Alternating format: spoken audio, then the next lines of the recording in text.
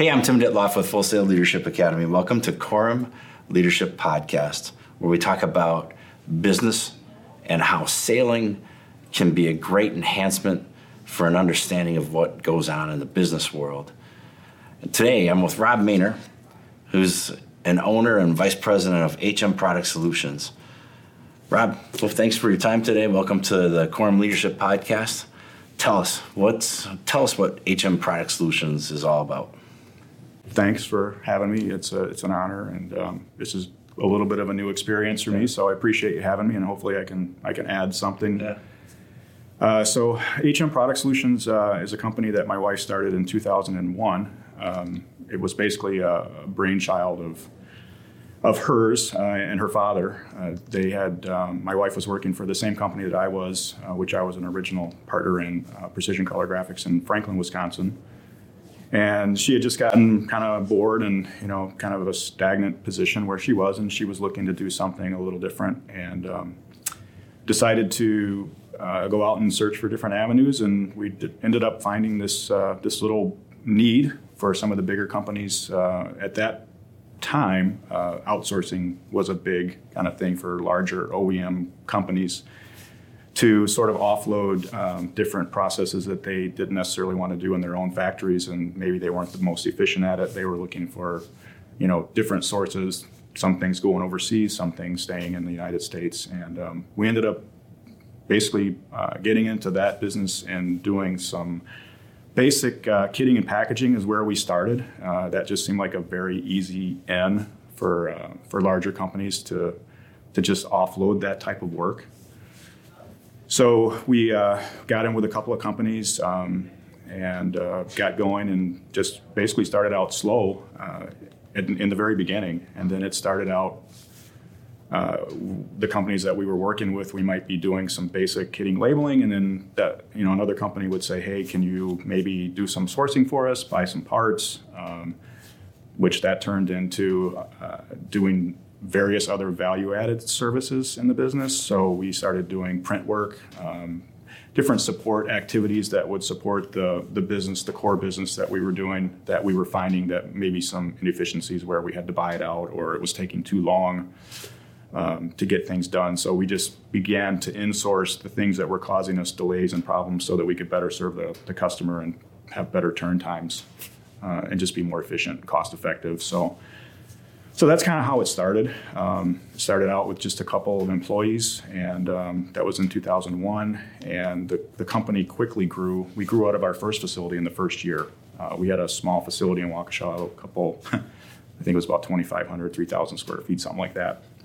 And we were, I think within the first few months, we were out of warehouse space. We were working outside the business on a daily basis, where we would have to move stored material out into the back alley so that we could have room to work. And then at the end of the day, we would move all of the parts back into the building again, and then the whole process would start again the next day. So shortly after the first year, we realized that this was growing quicker than we had imagined, and we ended up moving into a different building and hiring more people, of course, and just growing the business from there. I came on full-time in 2002, took over basically the operations. My wife and we split the duties. We still do today. My wife is the majority owner, and she can fire me if she wants to, which we talk about occasionally. But I kind of handle the day-to-day operations, and she handles the management, HR, accounting, finances, and all of that stuff. So it's been a great partnership for the last 20 years. So when you started, you were starting out basically ground zero. We started at ground zero. And wake up every day saying, we've got to go find some customers. Yep, we had to go out and find work. And luckily we had a couple of customers that we had some contacts. It's the old saying, it's not what you know, it's who you know. And sometimes that plays in. And we luckily had a couple of contacts at some of the larger companies around locally that actually gave us an audience. That's probably your biggest hurdle when you're trying to win new business, is just getting an audience with that company or that particular key person. So that certainly helped us a little bit, and they were willing to take a chance. And like I said, the stuff that we were doing initially was seen as very beneficial to them, because we were solving a problem And it was an easy sell, to be honest. The pitch was pretty easy early on, because if you take some of these larger companies and their cost structures and what they were paying for benefits and wages and all of this stuff, the last thing you want maybe a highly paid engineer or somebody like that doing is packing boxes or trying to take care of a service call to send out spare parts, to a site that may be down, where they could be engineering the next new product. So it was really an easy pitch early on. It was a nice niche that we had. So one of the things we talk about with Full Sail, we have our teams on course model where we talk about strengths-based leadership. We talk about steward leadership, the 5 essentials of a team. We talk about the power of shared language of leadership. We also have these 10 lessons that we talk about from passages, regattas, and work life. And one of the lessons we start talking about is getting out of your comfort zone, staring down the fear wolf, right? Mm-hmm. Take me back to those early days. How did you approach that, getting out of your comfort zone to start the business and staring down the fear wolf? Initially, I was like, figure out what makes you happy, try to, figure out what you're passionate about, what you really want to do, and go for it.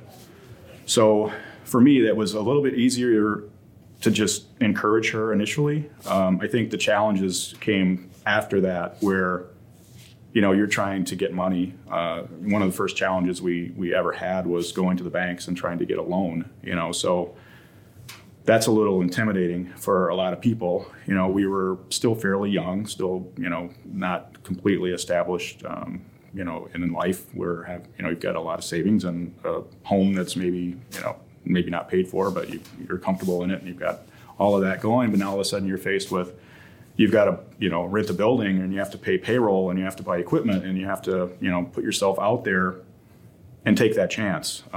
We mortgaged our house. We took out, second mortgages. We maxed out credit cards. We did all the stuff that you do when you're trying to get a fledgling business going. Mm-hmm. So that can be challenging. If you wouldn't have taken some of those risks, you think the business would have made it? No, I don't think so. For us, I think maybe it wasn't as completely difficult, because we were seeing revenue coming in. We were noticing that the business was appearing to be successful. We were getting new business, on a regular basis. I think it could be more challenging if you're maybe stumbling a little bit and, maybe things aren't going as swimmingly well. Growing it from you and Heather and a couple of people to now 40, mm-hmm. What's the big challenge there in working with staff? Are you you hear about quiet quitters and quick quitters these days? Yeah. How's your experience with that? Well, the challenge is always, you're always working on processes. You're always working on. I know initially when I first got involved with ISO standards and quality systems and all of that stuff, I had come from a place where I really didn't know anything about that.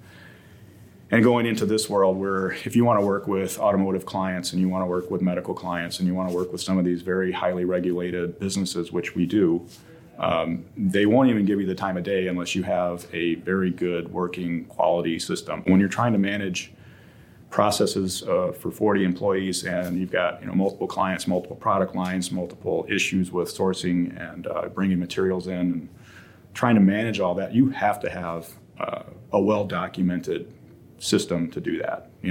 So if you can get through that, then I think that helps a ton. Yeah, which kind of goes back to some of the things we talk about with sailing. Mm-hmm. I know you and I have spent some time in the Caribbean, in British Virgin Islands. We've spent some time in a maybe not so common, pleasant hook race in 2020. That's right. Where we sailed through some storms. You really got to have a team around you that knows what's going on, that you can rely on to take care of these issues as they come up. And fortunately for us in that situation, we did. We had really great people on board with a lot of knowledge and knew what they were responsible for, and we came through it relatively unscathed. Yeah. I'll never forget that. For the viewer, we were in a hook race in 2020. The hook race goes from Racine, Wisconsin, to Washington Island over to Menominee, Michigan. And when I went off of watch, you were still on watch. When I remember going off watch at midnight, hearing the national weather come across the radio, calling for 70-mile-an-hour winds, torrential rain, thunder and lightning. And I think back of how,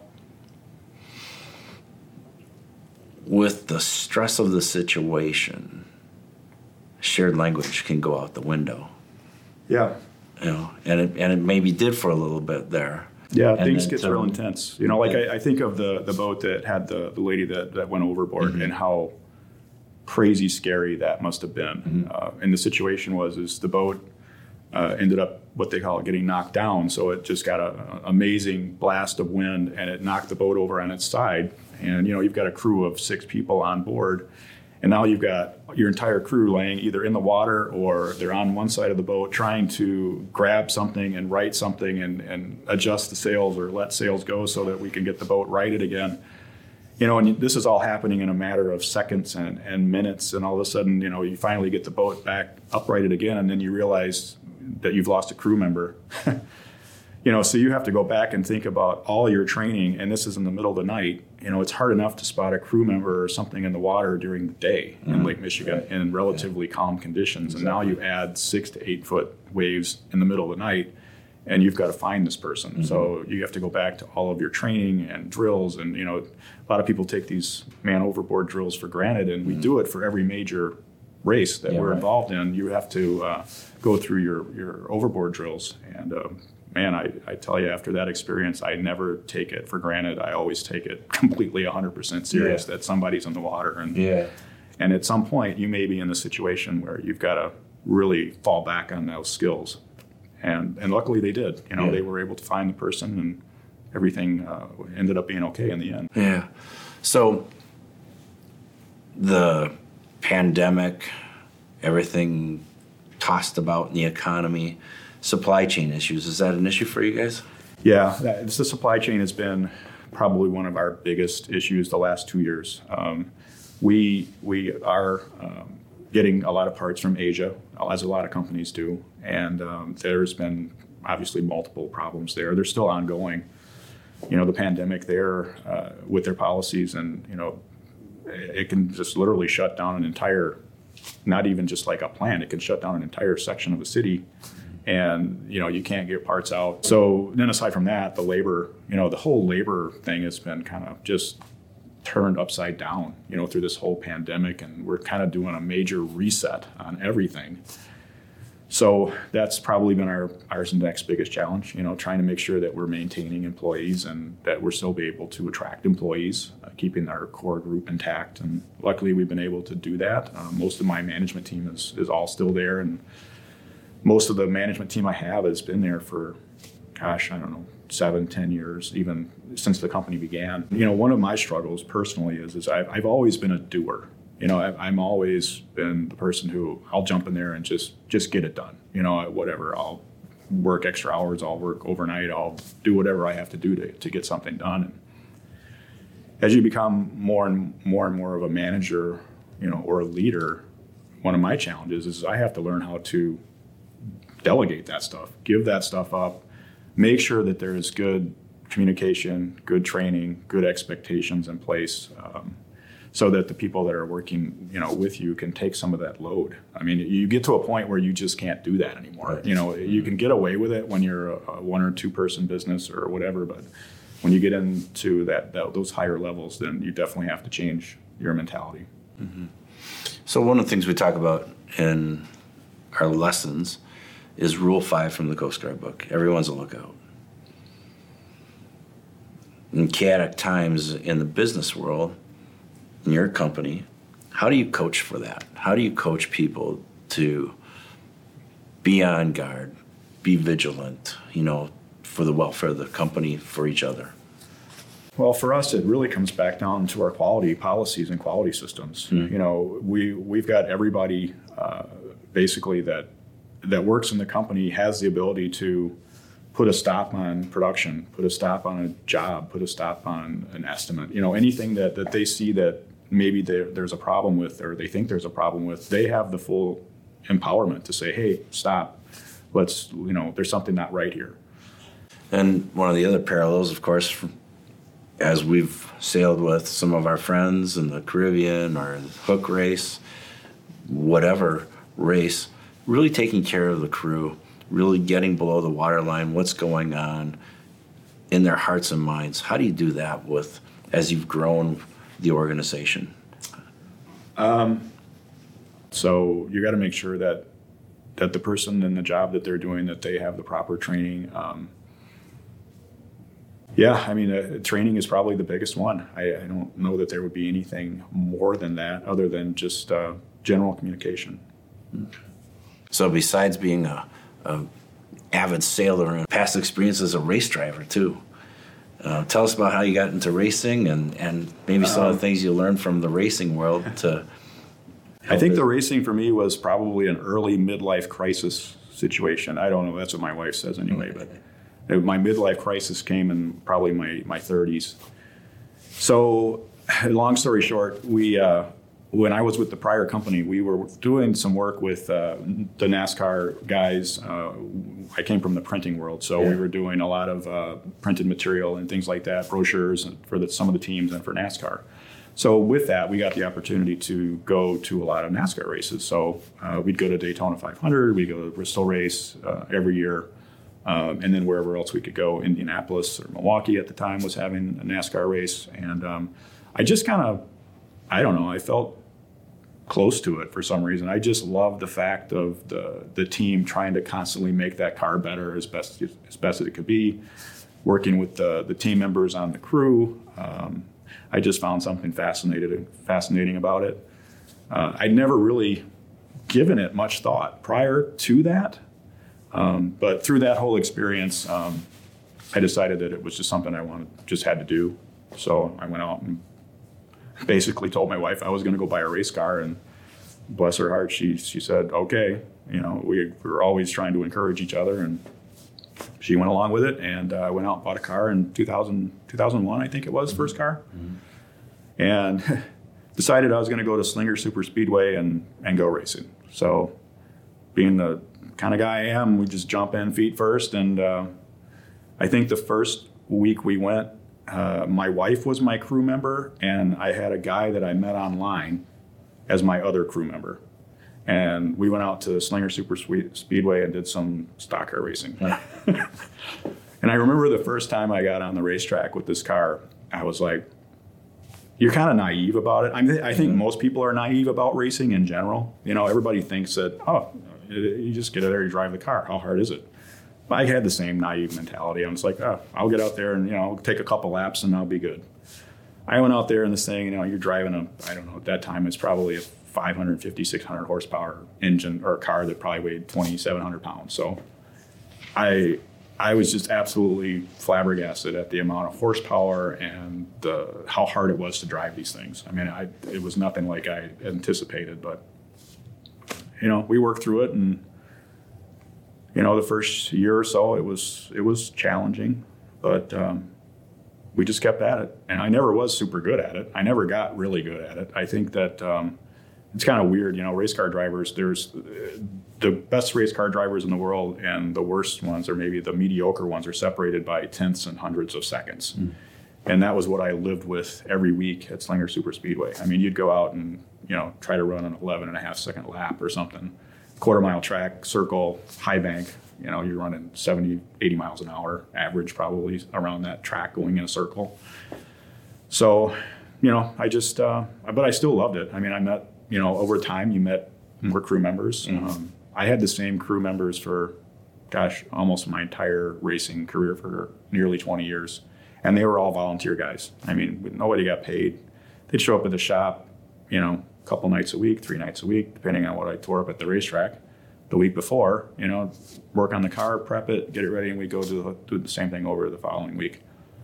And that led to Midwest traveling. We tried a couple traveling series. The last part of my career, we were traveling around Midwest, and we saw a lot of places and had a lot of just great experiences, and they're all still great friends today. And it seemed like everyone was really just focused around this mission of winning. How do you instill that in the people? I know we talked about training, but how do you keep that in the front of their minds every day? Some of that has to be kind of instilled in the person itself. I mean, as a business owner, there's certainly things that you can do. You try to make sure that your environment is appealing to people. You try to make that your compensation package is appealing to people. Just general work and your interaction on a daily basis can certainly impact all of that stuff. I mean, nobody wants to work for a jerk, and a lot of people do. It's just, you just have to try to be as good to your people as you can be and try to retain. Like I said, I talked about retention before. Most of my main core staff has been there a long time. And, I can't answer, necessarily why they all seem to stay. They're not dreading to come to a place where they just don't want to be. Yeah. What keeps you grounded as a leader? What keeps you grounded to make you say, I need to connect with my people. I need to lift up that vision. I'm probably not the best at it, to be honest. You get used to the daily grind, I guess. For me, it's a small company, having only 40 employees. I see most of my employees, we may not have a conversation, but I see most of my employees on a daily basis. It might be just passing by, but there's that constant communication, and I get the feeling, at least from my employees and my staff, that they want to do good. I feel that they want the company to be successful. They want to be successful. One of the last things we talk about with our customers and people that we talk to in the business process of getting Full Sail implemented within their organization is the power of hoving to. That ability to pause, take a break so that you can get a breakthrough. Mm-hmm. How do you do that in your business? That's a good one, because we rarely ever pause. Mm-hmm. It's probably something that we could probably do better. We have such a crazy schedule. I mean, we are just under the gun, it seems like, all the time. We've got really, really tough deadlines. There's a lot of pressure on our people in all aspects of the business. We'll have our Christmas party with all of our employees tomorrow, and it'll be kind of that. It's a chance to just chill and take some downtime. Yeah. We'll bring in some food and some entertainment, and it gives everybody, even though we're a small company, we're still in our different little sections and different departments. So, you might have somebody over in this department that rarely ever interacts with somebody over here. And when you have a gathering like that, it gives people a chance to actually sit and have a discussion with some of those other departments or people that are doing other things. And sometimes it'll give them a greater understanding of what maybe goes on that they're not involved with on a daily basis. Yeah. So what's the future hold in the next 3 to 5 years for your organization? I don't really know the answer to that yet, but I always work on a 5 to 7 year plan anyway. I'm rarely ever, working just to what's going to happen tomorrow. I'm always planning ahead. So I couldn't give you 100%. I like what you're talking about, having a 5 to 7 year plan. Reminds me of what our friend Don Doggett talks about: chart on paper first, and then turn on the chart plotter. Know what risks are below the water line, so that you can set a decent course going forward. Yeah, I think that's super important, and a lot of people miss that. In life. I know my personal friends and family even. They're kind of just working for tomorrow and maybe the next day or whatever, but you really have to have in the back of your head really where you want to be and how you're going to get there, and if what you're going to do today or tomorrow or the next day is helping you in that direction, or is it hurting you in that direction. Mm-hmm. So there's things that get thrown at us all the time. You've got illnesses, you've got deaths, you've got things that you just don't know are coming and control, and you've got to be able to deal with that too. Yeah. Because that can easily derail things that maybe that doesn't allow your plans to work out like you thought they would. Yeah. And again, going back to sailing, kind of happens when you're out on the water, right? Stuff breaks, or it seems to break at the most inopportune moment. We were out on the new boat and had my wife, my mother-in-law, my son, we're out for the first test sail, having a great afternoon, absolutely beautiful weather. Everything's going splendidly well. Coming back into the channel and get about halfway in, and I lose the steering on the boat. Completely lost the steering. I mean, it was like the rudder just had nothing there. And I've got, wind coming at me from this way, and I've got rocks over here. And I quickly had to try to decide, do we drop anchor? Within a couple of minutes, we basically had to have a plan put together. I was like, okay, if you have this problem, which you're never going to have, right? You're never going to have your steering go out on the boat. I mean, especially on a new boat. Yeah. And, all of a sudden we realized we had control with the engine. We had a thruster that we could, guide the boat with. And then so we got control of the boat and then decided to figure out where the emergency steering rudder was. And first time on the boat, first time digging all that stuff out, had to find it, get it out, get it attached, get it going. And in the meantime, we're trying to, make sure that we have communication with Coast Guard if we needed it. And it was just crazy. I mean, it's just like one of those things you think's never going to happen, but all of a sudden it happens. You calm down, you figure out, assess the situation, go back. How am I trained? Do I know what to do in this situation? Yeah, I know what to do in this situation. So if someone is looking for your services, how do they find out about HM Product Solutions? Well, probably the website is the best way, hmproductsolutions.com. Okay. There's great information on the website. It kind of gives a really good overview about what some of the services we can do are. But, if you're a large company and you have things that are just causing you pain and trouble, and it's not something that's necessarily in your core competency, and it's could possibly be done better elsewhere, that's where we come into play.